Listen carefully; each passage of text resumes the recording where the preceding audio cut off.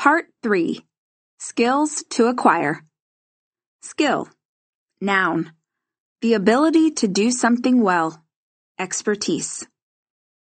Please note, in this section, we'll be talking about skills and not talents. These are not unique and special attributes you were born with. They are learned abilities. Developing a new skill set or growing in a certain area is something accomplished with focus and time and hard work. So, good news.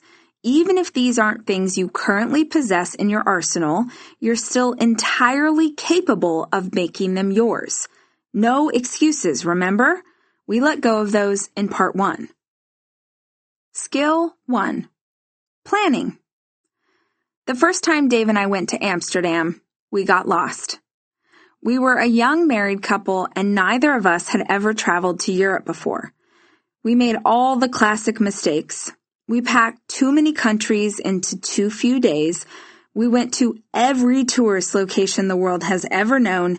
We lived in fear of the gypsies who might steal our worldly possessions, and so, though it pains me to admit it to you, we wore our passports and money under our clothes in special Velcro pouches created specifically for this purpose. Bless. On that trip, we went to London and later explored Rome and Florence and got trapped in Venice during an Italian transportation strike. But before that happened, there was Amsterdam. I will be fully transparent. We added Amsterdam to the list because the child nerds that we were thought it would be cool to go to a country where you could get a cup of coffee and legal marijuana in the same establishment. Did either of us smoke marijuana or even eat it inside brownies? No! Which is why it felt illicit enough to visit an entire country for just this purpose. In our defense, this was circa 2005. So marijuana wasn't easily available like it is today. Also, we were idiots. But back to Amsterdam. We flew from London to Amsterdam on Ryanair. Basically, an aerodynamic cardboard box with all the luxury amenities of a medieval oubliette. But on our way into land, the plane reared us back up into the sky. The fog was too thick, apparently, and we had to be rerouted. If you're young, you'll have to imagine a time before smartphones existed. The rest of us still have nightmares about those days, but we were in the thick of it. We were rerouted to, wait for it, an entirely different country. I honestly don't know how this is possible, but it's true. Rather than landing in Amsterdam, we landed in Frankfurt, Germany. Y'all, I did not have a German translation book. I did not have Lonely Planet's Guide to Germany with all the helpful little English phrases because I never intended to go there. We were so stinking confused. Somehow, through many questions and even more pantomiming, we gathered that we'd now be getting on a bus. An honest-to-goodness bus that would then drive us into Amsterdam. The bus was crammed to the gills with Europeans in giant parkas to contend with the winter temps. It smelled like my minivan after a half-full bottle has been allowed to bake inside it undetected in the Texas heat. Sour and wrong. We were nauseated and not entirely positive that this was really where we were supposed to be. Next came the train. In retrospect, I'm not even sure how we made it this far. Maybe we just blindly followed the other people on the airplane/bus right onto that train. But one way or another, we were finally on our way to Amsterdam. When we arrived in the city, we walked out of the train station with no clue how to get to our hotel. We had a printout of the name and the address, and we just sort of awkwardly asked one person after another, "Do you know how to get to this hotel?" That person didn't speak English. We tried another. "Excuse me, do you know how to get to this hotel?" Another confused person who couldn't answer us. Person after person either didn't understand what we were asking or answered us in a language we couldn't decipher. We flagged down a taxi and showed him the address. Amsterdam, he told us. Yes, sir, Amsterdam. Can you take us? We were exhausted at this point, had been asking people while towing our suitcases behind us for nearly an hour. Amsterdam, he said again. And when we just looked at him confused, he drove off. We started asking every person we passed until finally, blessedly, we found a man who spoke broken English. Sir, do you know how to get to this hotel? I pointed emphatically at the address on my now wrinkled and dirty paper. He looked at the paper, then back at us, then back at the paper again. Yes, is Amsterdam. Yes, we know. I pointed to the streets around me. Which direction? How do we get there? Is Amsterdam, he said again. I wanted to scream or cry, and he must have sensed my growing distress because he stiltedly fought his way through his response. Hotel is Amsterdam, he told us. You are here. Horror started to dawn on me. Where is here? I asked him. He shook his head. Not Amsterdam. You guys, we weren't even in the right city. We were still 2 hours away from it. Likely we were supposed to get on another train to take us there, but we didn't know. We were sheep. We followed the crowd.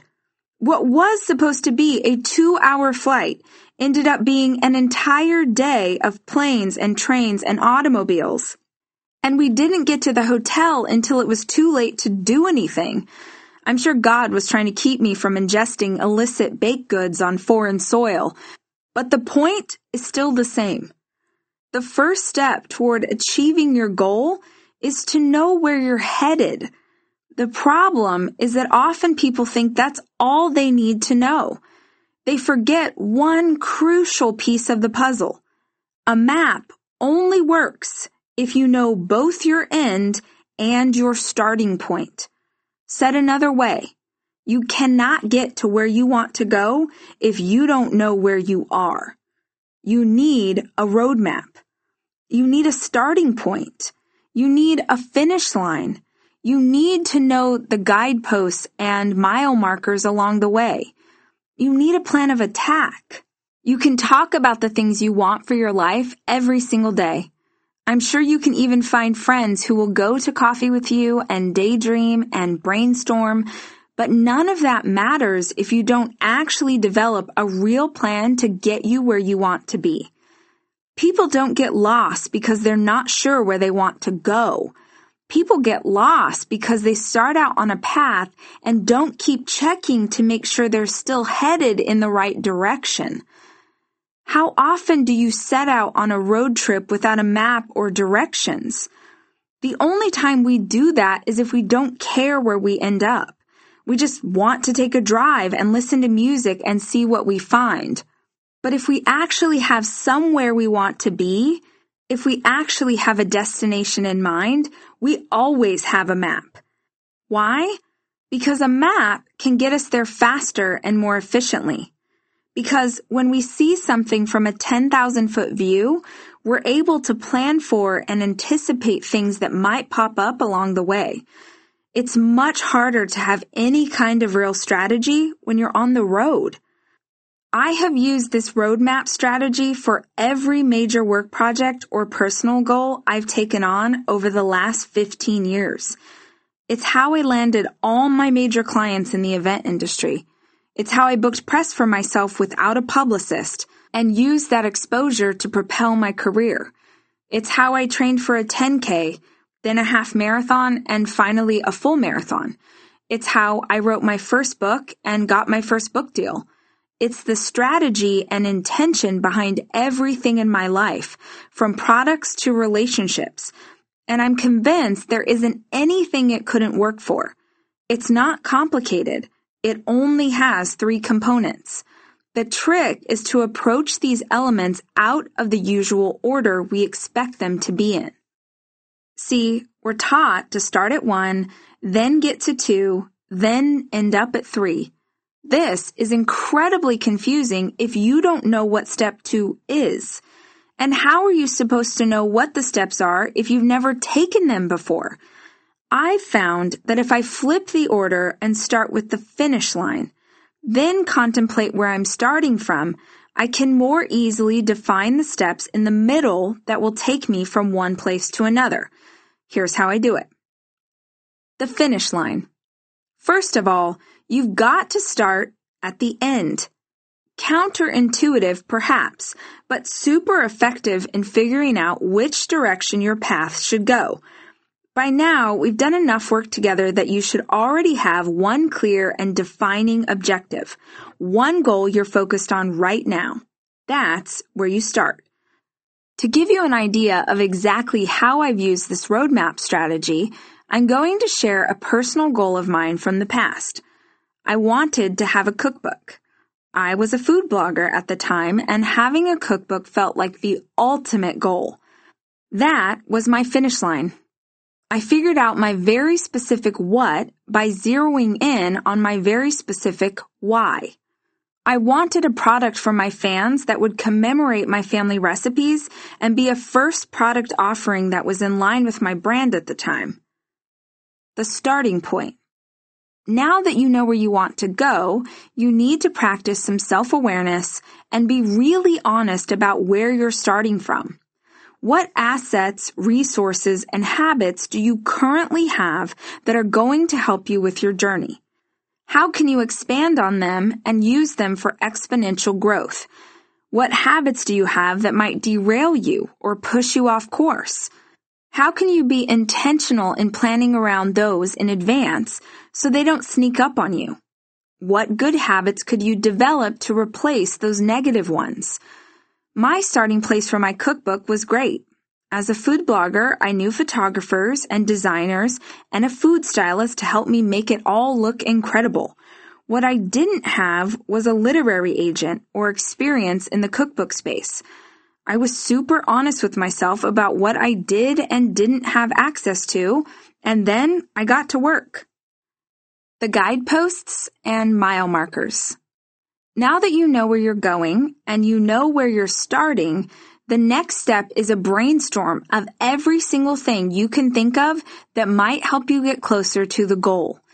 And a great brainstorm always starts with great questions. For instance, how could I get a cookbook deal? At the time, I had no idea. So I headed over to Google. I swear to you, the answer for literally everything exists on the internet for free. And I asked that exact question. There were all kinds of answers, and I wrote each and every one in a big idea soup. That's what I call my written brainstorm sessions because they always look like a big, messy bowl of possibility. Anytime I'm creating a soup, my goal is to find at least 20 ideas for how I'm going to get there. I put down anything I can think of, and since it's a brainstorm, I don't debate whether it's a good idea. I just write it down. So in this instance, I wrote, write a book proposal, get a literary agent, grow my social media following, establish myself as an expert in this field, research book proposal, hire graphic designer, hire photographer, do recipe testing, and so on. The problem with stopping at this soup, besides the fact that it's overwhelming, is that there are too many possible directions to head. We want to create a clear direction, and this brainstorm page, while awesome to get your wheels spinning, is likely to create a lot of stops and starts and unproductive attempts. So in order to move forward, we've got to get it organized. The question is, how do we do that? The answer is, surprisingly, with another question. Look at your brainstorm and ask yourself, of all the ideas you've got there, what are the 3 major things that if you actually achieve them, they would, without question, get you to your goal? Getting from 20 ideas down to 3 might seem impossible, especially since so many of them would be helpful. But I'm convinced that if you force yourself to come up with only 3, those 3 will be the guideposts you'll need to get you back on track if you get lost along the way. How do you choose your 3? Go to your end goal and ask yourself, what is the step that comes just before this? Then choose 2 more guideposts working back from there. The thing about a guidepost is that it's something you cannot easily achieve without taking a bunch of other steps to get you there. People often hesitate to write these down because they seem nearly as impossible as the dream itself. Their brains immediately start to come up with all the reasons that it's going to be impossible to achieve. Maybe they're like, sure, I can write down the thing. But eventually reality creeps back in and my negative self-talk creeps back in and I don't know how I'm going to get there and gosh, I'd like to do this thing, but I don't. No. Don't focus on the lack. Don't worry about how you'll hit each guidepost. How will stop you dead in your tracks. Obsessing over how is what stops us from going anywhere. Right now, we're not focused on the how. We're focused on the what. As in, what steps do I need to take to make this goal a reality? For my publishing journey, my roadmap started to take form when I forced myself to come up with my 3 guideposts. The very last step before getting a deal for publishing a cookbook is submitting a proposal to publishing houses. Guidepost number 3. Okay, so what's the step before that? Well, Google told me that in order to submit to a publishing house, I had to have a literary agent. No publisher will just blindly accept a manuscript off the street. So finding a literary agent became the second guidepost on my map. Then I asked myself what I would need to secure a literary agent. There are so many ways to land one, but they all had one central thing in common. I'd need to create a proposal of some kind to explain what I wanted to do. That became the first guidepost in my roadmap. I had a starting point and an ending point and 3 major guideposts on the way. Now I was able to figure out the how, or as I like to call them, the mile markers. I had forced myself to come up with 3 major guideposts, but the mile markers can be numerous because these are all the little things, all the hows you're going to need to figure out and do to get you to that next guidepost. To identify them, you start at the beginning of your roadmap for the first time since you began laying it out, and you do another idea brainstorm with this question. What do I need to do to get from my starting point to my first guidepost? I suggest putting on some pump-up music and writing as much as you can, as fast as you can, anything that pops into your head. Don't even think about it. Just write down every idea you can think of that in any way could help you get to your first guidepost. I call this a possibilities list. Let's say your goal is to start a wedding planning business. Yes, I'm writing what I know, which means that your third guidepost would be to land some clients. Well, then your second guidepost would be to make sure your potential clients know about your business. You'll need a portfolio, an Instagram account, or a website where potential brides can see your work. Of course, none of that matters if you don't have any work to show off. So your first guidepost has to be the creation of that content. Since I have made this exact possibilities list to get me to this exact guidepost, I can tell you that the questions I asked myself along the way looked like this. How do I get content? Photographers? Florists? Should I partner with someone to design and produce different looks? Could I volunteer my time with other wedding planners in exchange for photos in my portfolio? How have other people created portfolios? Are there books I could read on this topic? Are there influencers I can follow who are talking about this subject? Whenever I'm not sure how to get to the next step, even today, I create a possibilities list and fill up pages and pages with things like, oh yeah, Sarah's cousin works for that company that I've been dying to have as a client. There were many times when I didn't remember I had a connection until I sat down and made my list. This happens because we spend so much time sitting in what we don't have that we don't realize the access we actually do have. Warning. This is often the place where the dreamers start wandering off the side of the highway to gather wildflowers rather than making any real traction toward their destination. For example, if my first guidepost is clearly, create a book proposal, there are all sorts of things I could brainstorm to get me there. Researching book proposals, creating a Pinterest board of ideas, finding out the structure of a book proposal for this genre, talking to authors in this space and asking them for advice, finding a graphic designer to help me lay it out, taking an online course to learn about book proposals, going to a writer's conference, and so forth. Most people see this list and get excited, thinking, holy crap, look at all these ideas. Simultaneously, they convince themselves that all ideas are created equal, and all of them will be effective. Don't get it twisted. Not all of these ideas will get me anywhere closer to my goal, but many of these ideas are way sexier and way more fun than the tasks that actually will get me there. Creating a Pinterest board? That's so fun. I think I'll do that. Ooh, and a writer's conference. I've always wanted to go to one of those. And brainstorming with my new friends from my writing club, that's perfect. We convince ourselves that all of these are great ideas and that we're spending dedicated time working toward our guideposts when really we're just walking around in circles. If I'm being honest with myself, I know the exact step that comes right before creating a book proposal. I don't want to do it because it's the hardest, suckiest part of writing a book, but I know what it is. I've got to actually write the words.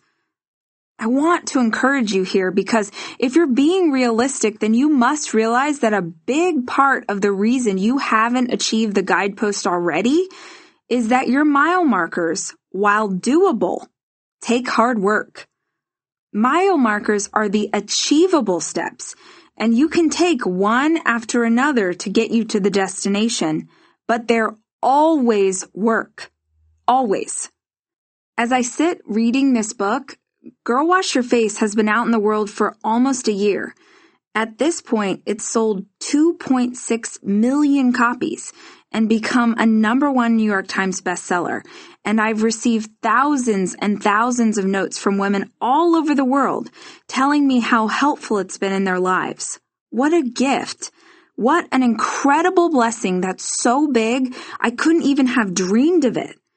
Do you think that success made it any easier to write this book? No. Writing is always hard for me. It's always work. Even though I've done it so many times before, even though I've been able to experience success with it, even though I believe so deeply in what I'm writing about, even then, it's a slog to the finish line. The idea is not that a roadmap will magically make the journey easier. The idea is that a roadmap will make the journey effective. I believe deeply in what you're capable of. I think you can achieve anything you set your mind to, but you've got to set your mind to it. You've got to be relentless in your pursuit and flexible in your methods. So buck up and start creating the mile markers that will get you to each guidepost. If you're not sure what they are, then ask yourself better questions. For instance, if my question is, how can I sign with a literary agent? My answer at the time would have been, I have no idea, which gets me exactly nowhere. But if I change the question to, who might know how I can get a literary agent? Or, where could I research to find out the answer? Or, are there books or podcasts or YouTube videos about this? Then suddenly my answers are endless. Remember, if you're not getting effective answers, it's because you're not asking effective questions. Also, don't get freaked out about all the possibilities. This goal of yours is going to feel like something gigantic when you begin. Remember how to eat an elephant? One bite at a time. When you're first starting to work toward a goal, it's so easy to get overwhelmed. There are so many things to do and never enough hours to do them. If you're like me, you have 18 to-do lists going and they've got everything on them. If it feels overwhelming, it's because you're trying to do too many things at one time. Slow down. Make a daily list. Make a weekly list. Make a monthly list. Now double check them. Is everything on those lists essential to helping you get to the next guidepost? If not, revise and refocus. Now you've got your roadmap. The next step is almost as important as figuring out the rest of it. In between you and the goal that you've always wanted are 3 words. Maybe you write them down on a sticky note. Girl, maybe you should get it tattooed on your body, but it's this simple. Go all in. Go all in. Take massive action immediately. Not on Monday, not at the new year, not next month, but right now, today. Take massive action on the first mile marker on your roadmap. By the way, creating a roadmap in the first place is going to be a massive action for many of you. But please don't stop there. Stay in. For a lot of people, it's easy for them to go all in. They just don't stay there. Something will happen and life gets in the way and they fall off the wagon and think, now it's all downhill. No, sister. Half the battle in between you and where you want to go is just your willingness to stand back up. Everybody falls down. Everybody slips up. Everybody makes mistakes. Everybody gets off course. Plenty of people set out headed toward their goal. They've got their roadmap, they're following along, and then all of a sudden, something happens. Maybe it's something simple like slipping off their diet. Maybe they miss 1 week of training and then it's 2 and suddenly a whole month is gone. Maybe it's been 6 months or 6 years since they sat down at their computer to write. Whatever has happened, whatever you did or didn't do, shame isn't the answer to overcoming it. It's done. It's in the past, and beating yourself up about it won't change anything. Not only is that true, but so is the fact that it's not a life sentence. Anything other than death is temporary. The problem is that you're letting a short-term choice become your long-term decision. You believe that what happened in the past is who you are. That's BS. Who you are is defined by the next decision you make, not the last one. So get planning, make your roadmap, and take the next step. Skill 2. Confidence. Confidence matters. Confidence is the belief that you can count on yourself, that you trust your gut in the place you find yourself in. It matters a great deal to anyone in business, particularly if your job or company requires you to promote yourself as a way to get to the next level. But it also matters a ton in your personal life and how you think about yourself and your dreams. I don't think we talk about it enough. If you feel like a crappy mom, if you feel totally unprepared to take on your role as a mom each day, how likely are you to enjoy your life and show up well for your babies? If you've always dreamed of doing a triathlon, but you believe you're terrible at any physical activity and are positive you'll never figure it out, how likely are you to successfully take on the next race? Confidence matters. And here's the magic. Confidence is a skill. It's not something you're born with. Certainly, if you were raised in a particular way, then confidence might have been instilled in you from childhood. But if you weren't so lucky, please know that it's something you can develop and that you absolutely should pursue. Here are 3 things I've found make a big difference for building up self-confidence. How you look. This chapter is coming at you live from one of the most highfalutin beauty parlors in the Western Hemisphere, 901 Salon on Melrose Place in Los Angeles, to be specific. As I sit here writing feverishly on my laptop, a team of beautiful 20-somethings are working to cover up my roots and add in highlights around my face. A myriad of tiny bowls filled with different colored potions are spread out in every direction. They're painting color onto my hair with the precision of a pediatric heart surgeon, all while chatting amongst themselves about which house they're renting for Coachella and whether or not Kristen Cavallari's new diet book is any good. Their work is equal parts artistry and witchcraft, and when they finish, I'll look the best I've looked since the last time I left this chair. The entire procedure costs as much as a used Sebring convertible, and that's just the coloring process. I have hair extensions and eyelash extensions, and I got a boob job 5 years ago because I was tired of my post-breastfeeding chest resembling tube socks filled with pudding. I know, not everyone approves of spending all of this time and money on your physical appearance. I know because they send me notes. How can you tell us to love ourselves the way we are, but then spend money on makeup and hours getting your hair colored? I understand that this might seem hypocritical to you, but you may have missed one key distinction. I do believe we should love ourselves the way we are. The way I am just happens to involve fake eyelashes. In all seriousness, I love makeup. Have you ever seen those videos on YouTube where gals do different looks and use 100 different makeups and 14 different brushes just to shade one eyelid? That is artistry. That is a skill acquired over years of effort, and I bow down. When I put on my own makeup, I think it's fun and I like how I look afterward. I don't do it because you think I should look a certain way or because society likes a well-contoured cheekbone. I do it because I like it. I invest a lot of money and a lot of time into the way I look because it makes me feel, I guess it makes me feel great. And when I feel great, I feel confident. Before I dig into this more, I've got to add some disclaimers. I'm positive that not everyone I know ties some of or a lot of their confidence into their looks. Some of us were raised right. Some of us had upbringings that said it's your heart and your mind and your spirit that matter. That is how it should be.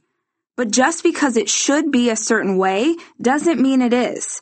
If I'm going to talk about what really works instead of what should work, then we've got to be truthful. Every woman I know, I cannot think of one single woman who doesn't, feels more confident when she likes the way she looks. Every single one. Disclaimer number 2, confidence comes from you liking the way you look, not from you looking any certain way. I love big hair and eyelashes and shoes with some kind of heel. My friend Sammy and Beans, they love sneakers and hats, and I'm pretty sure they think they look worse with a lot of makeup on. It's not their preferred style.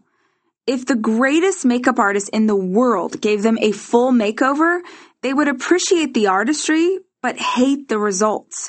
It would actually make them feel less confident because they wouldn't recognize themselves when they looked in the mirror. Gaining confidence from your appearance isn't about having a specific style. Gaining confidence from the way you look is about having a personal style. Do you love sneakers and button-downs? Are you into sleek and straight hair and minimal makeup? Is your wardrobe as bright and eclectic as your personality? Yes to all of it. Yes to any of it. Yes to knowing who and what you are and allowing it to be represented in the way you look. I know there will be people who disagree with me. I know there will be people who listen to this and think I'm being superficial. I understand that it seems vapid to start a chapter on confidence and ground it in physical appearance, in how you look instead of how you feel, but I don't think the alternative would be helpful. At least, it wouldn't have been helpful for me back in the day. I read so many books that told me to look inside or pray or say mantras or affirmations to make myself feel more confident. I did it for years as a way of boosting myself up. But I honestly never felt the part of a confident woman until I learned how to look the part of a confident woman. And the crazy thing is, my version of confidence probably looks nothing like yours. The point is not that you replicate someone else's ideal. The point is that you figure out your own. I wish this were a picture book, so I could show you any shot of me from basically 2003 to 2016. In fairness to the Rachel of the past, I do feel like I've improved over time. But it was also slow going and vaguely tragic, and it was entirely because I didn't know how to dress for my body type or do my hair or makeup. Not knowing how made me feel insecure, but I would never actually admit to that. Instead, I loudly proclaimed that I wasn't that kind of girl. I would swipe on a little eyeliner and some lip balm and throw my air-dried, frizzy hair in a bun, all while militantly telling myself that women who cared so much about their appearance were airheads who were focused on the wrong things. So why was it then that every single time I had to get my hair and makeup done for press or TV, I felt like $100 million? How come I would plan date nights with my husband whenever I knew I was going to have makeup on from a shoot? How come I always felt better, had more energy, and a better attitude every time I felt like I looked great? Because when you like the way you look, you'll love the way you feel. This was a big learning curve for me as a grown-up, and it all started with a boob job. It's true. I did get a boob job. It's sort of a crazy thing to admit, but I'm doing it. I'm sure some of you are like, good for you, girl. That's everyone's dream post-baby. And some of you are like, you're an embarrassment to feminists everywhere. But I did it, and since I always try to be honest about the things I go through in my life, I'm telling you about it now. I guess let's start with why. How do I explain this delicately? When I got pregnant the first time, I had lovely little B cups. I loved them, and they loved me back. After the baby was born, the milk came in, and those lovely B's became E cups. No, that's not a mistake. That's a cup size. E, as in elephant, as in enormous, as in yowza. So, the twins went from little to big and then back again. After that round, I gave birth to 2 more children, which means that the whole E for everyone rating, it happened 2 more times. After my last son, Ford, was born, I started exercising more and eating better, and I maintained a healthier weight, which was awesome. But that weight meant that my boobs, which were already in a little bit of a sad state, became nothing. I don't mean that they were worn out. I don't mean that they looked tired. I mean that there was nothing there. No filler, no cushion. The cup, in this case, was definitely half empty. So where before I never really thought about my breasts much, now I notice them all the time. I hated to wear a bathing suit. I hated to go without a bra, or even worse, topless in front of my husband. Mostly, I hated how focused I was on something so trivial. Dave never said anything. He approached them just like he always had, with the reverence and unfettered joy of a straight man seeing boobs. But my issues got worse. Honestly, I'm not one to wallow for long. I'm a fixer. And while I can't fix everything, this was something I definitely could do something about. I decided I was going to have them lifted back up. I found a doctor who was awesome and who also has kids, so she totally got what I was looking for.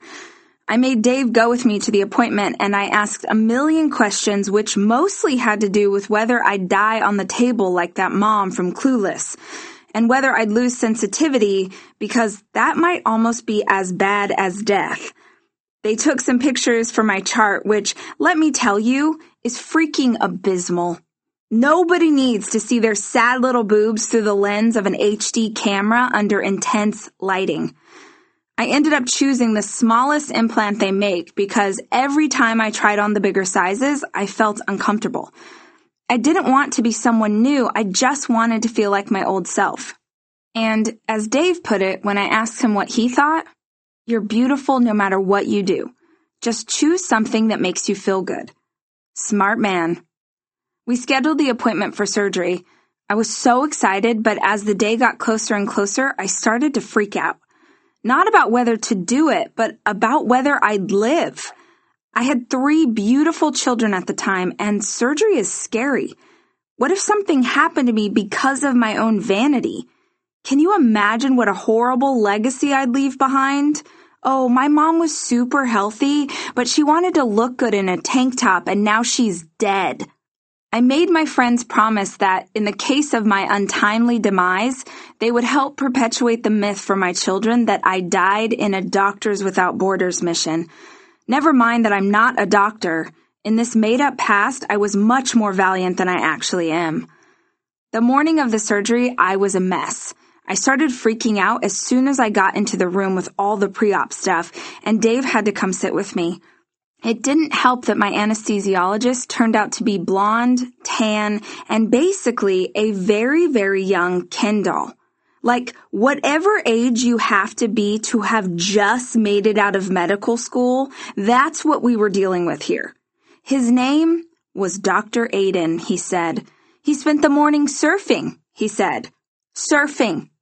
All I could think while they wheeled me to the room was, "Oh, precious Savior, this surfing child doctor is going to see my boobs." Sometimes when I get nervous, I manage those nerves by talking nonstop.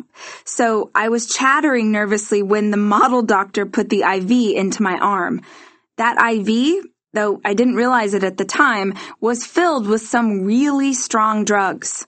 I remember telling the assembled medical personnel that no anesthesiologist should look like this guy. He was supposed to be bald and 60 plus years old. He should look like Danny DeVito. I remember all the nurses and doctors laughing at me, and I remember thinking, "Shut up, Rach, shut up." But I was too far gone. I could not shut up.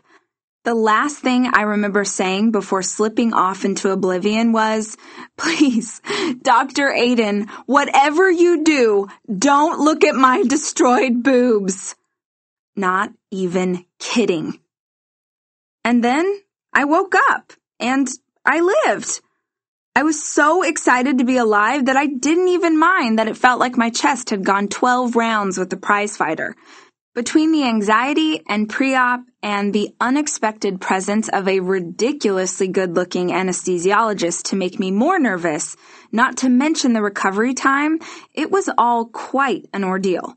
But in the end, I absolutely thought it was worth it, and I still do. Will you think so too? Maybe, maybe not. I understand that not everyone will agree with my choices, but that's okay. The point was that it was something I wanted to do for myself, something I knew would make me feel more confident. I decided how I want to look, and when I made the choice to change something in such a drastic and permanent way, it made me start to consider other things I hadn't before. Remember, for years I told myself that women who cared about their looks were artificial and vapid. But now I'd done possibly the most artificial thing ever. I'd had someone put the medical equivalent of a balloon inside my body in an attempt to feel more confident. And you know what? It worked. I loved my new boobs. 5 years later, and I still love them. But now I needed to reconcile the story I'd always told myself with the new reality I was facing. I had done something purely for vanity's sake, but I didn't feel like a vain person. I didn't sit around all day obsessing over my looks, and I certainly didn't judge people for theirs. So if it was possible to still be the same woman who was so focused on personal growth, on improving what was on the inside, then could it be possible that my former beliefs about how valuable or not valuable our outside appearances are were founded more in my insecurities than in actual evidence? Well, obviously. Our own insecurities on any subject either spark our curiosity or they feed our judgment.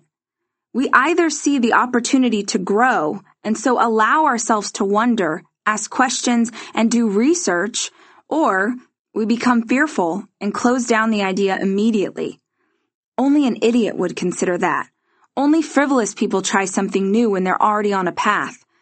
Your insecurity makes it so that anyone who is doing it differently than you is an indictment on all the ways you're not measuring up. Making sweeping judgments about others, or more upsetting, about yourself, isn't helping you. Maybe you'll try getting a blowout, or try skinny jeans, or try open-toe booties with a stacked heel, and maybe you'll hate them. But you are never going to know if you aren't open to considering it. If your self-confidence is through the roof, then keep doing whatever it is you're doing now. But if you don't feel good about the way you look, what are you waiting for? Have you decided this is just what life is like? Stop buying into that. Life is whatever you believe it is. So what if you never knew how to dress in high school or how to style your hair? That was a long time ago, and you're not that girl anymore. I know I sound like a broken record, but every single thing you want to know how to do is in a YouTube video right now for free. Curling my hair, putting on makeup, selecting the best outfits for short girls, how to wear white jeans, literally all things I've learned in the last 5 years. Don't believe me? Go look on my Instagram and scroll on back. It won't take you long until you're like, holy crap, what is she wearing? What was going on with that hair and those eyebrows? Go ahead. I give you full permission to creep on my old photos. Just because you used to be a certain way doesn't mean you have to stay that way. Just because you feel insecure doesn't mean you can't make a change. If you don't like the way you look, if you don't love your personal style, then figure it out. Make an investment and don't let anyone make you feel guilty about it. How you act. About 10 years ago, I was a successful event planner in Los Angeles, and I'd built up a name for myself in the luxury wedding space. I love the work, but after years of bridezillas and working through every weekend of the year, I longed to grow into the corporate space, which didn't have any of the emotional baggage that wedding planning did. As I mentioned earlier, I've always been in the habit of calling my shot, figuring out my finish line, and then creating a roadmap from there. In this instance, my dream client/event was the Sundance Film Festival. It was super glamorous and filled with celebrities and also took place in a really difficult setting. Producing the luxury of a Los Angeles event in a tiny mountain town in Utah that's only accessible by a canyon likely to be covered with snow this time of year, I knew if I could pull that off, it would launch my company into a new stratosphere. Sundance became my goal. So then I backed up from there. If I wanted to get some attention for producing a great event at Sundance, then it needed to be an event that would get notice. I did some research and learned that Entertainment Weekly was the major player at the festival. They threw the biggest parties, had the most celebrity attendees, and therefore got the most press coverage. They were the best, and I wanted to work with the best. I was in no way qualified to do it. Not all events are created equal, and a film festival in Utah is something else entirely. Still, there was no way I would ever actually learn how to produce the type of event I wanted to create if I didn't ever throw my hat in the ring. I went for it. I asked a friend of a friend of a friend to make an introduction, and I finally got a phone call with the events team. I pitched my heart out. They weren't interested. They were very kind about it, but they knew I was out of my league. Like a dog that suddenly decides to walk upright on 2 legs, just because you might be able to do something doesn't mean it's the right choice. They weren't even interested in having me bid for the job. I was discouraged, but discouragement won't get you anywhere. Every other week for the next 18 months, I followed up with my contact at Entertainment Weekly. I sent her party inspiration and details on new drinks. I told her the best DJs to hire and cute outfits the staff could wear. I intentionally added value wherever I could and never one time asked if they'd consider me for the job. One day, the EW events person called out of the blue. "We need a caterer for Sundance. You do that, right?" I absolutely did not own a catering company. But I had worked so hard to get this opportunity to partner with them that I jumped at the chance. "Of course. What do you need?" This moment, bidding my first Sundance job, is always the best example I have to give when someone asks me about the idea of fake it till you make it. I hate that phrase because it implies you've got nothing else to back it up. There's a big difference between faking something that you have no idea how to do and having the confidence to step into a role that you don't have full training for yet. There's a study that shows that when a man is considering a new job, he will apply for a position he feels he's at least 60% qualified for. His confidence tells him that he'll make up the other 40% by learning as he goes. By contrast, that same study shows that the average woman feels that she must be 100% qualified to apply for anything. Okay, think about this for a second. How on earth can you be qualified for something you've never done? It's a catch-22. You won't put yourself out there. You never try for fear of failure, so you never grow to the next level. When it came to the Sundance opportunity, I absolutely wasn't a caterer, but I had worked with and managed caterers as vendors for years, and I knew what would be involved. I had connections and resources and enough skill with research and planning to get myself the rest of the way there. I wasn't faking it, because it never occurred to me that I wouldn't be able to figure it out if I needed to. I had years of practice to back me up. Certainly nothing at that level, but I was confident that I hadn't ever let a client down, and I certainly wasn't about to start. I would never take money from someone for a service I didn't have the ability to provide. But I also would never have been able to grow my skill set if I hadn't continuously pushed myself to the very edge of it. That single Sundance event launched my business into an entirely new level, just as I had believed it might. I turned that first year as a caterer into the next year as an event planner. Soon, we were producing lounges and events for every studio and brand that wanted to celebrate in Park City. Sundance became my most profitable contract. In fact, it's what paid for the start of the Chic site and hiring staff when I finally decided to transition into this space. So many good things came out of a willingness to act confident even when I didn't always feel confident. It's like anything else. You can make yourself feel anything you set your mind to as long as you back it up with action. I acted confident in what I could do as an event planner, and then I backed it up with research and hard work to arm myself with the skills necessary to pull it off. Who you hang out with. I know I've already touched on this a bit with the whole "you become the 5 people you hang out with most" topic, but it bears repeating here. Years ago, my sister had graduated from cosmetology school and was unsure where to go from there. She liked the idea of working in the beauty industry in some capacity, but she wasn't confident about building up a client roster in this new industry, a must for any hairstylist. She tried several different assistant jobs at salons, and while she liked interacting with the people, she was still struggling to find her footing. As fate would have it, an acquaintance of mine sent out an email with a job description she was looking to fill. The acquaintance owned a spa, and they needed a manager. They'd tried several different people in the role, but nobody seemed to be a good fit. I read through the description, and with every passing line item, I got more and more excited. I immediately forwarded it to Mel. "You should totally apply for this job," I scream texted her. She still wasn't sold on the job she was then working in the salon, so she went ahead and pursued and subsequently landed this role as a spa manager. She was so nervous that first week about how it would all work out. She was new to LA and still learning to navigate the traffic and fast pace.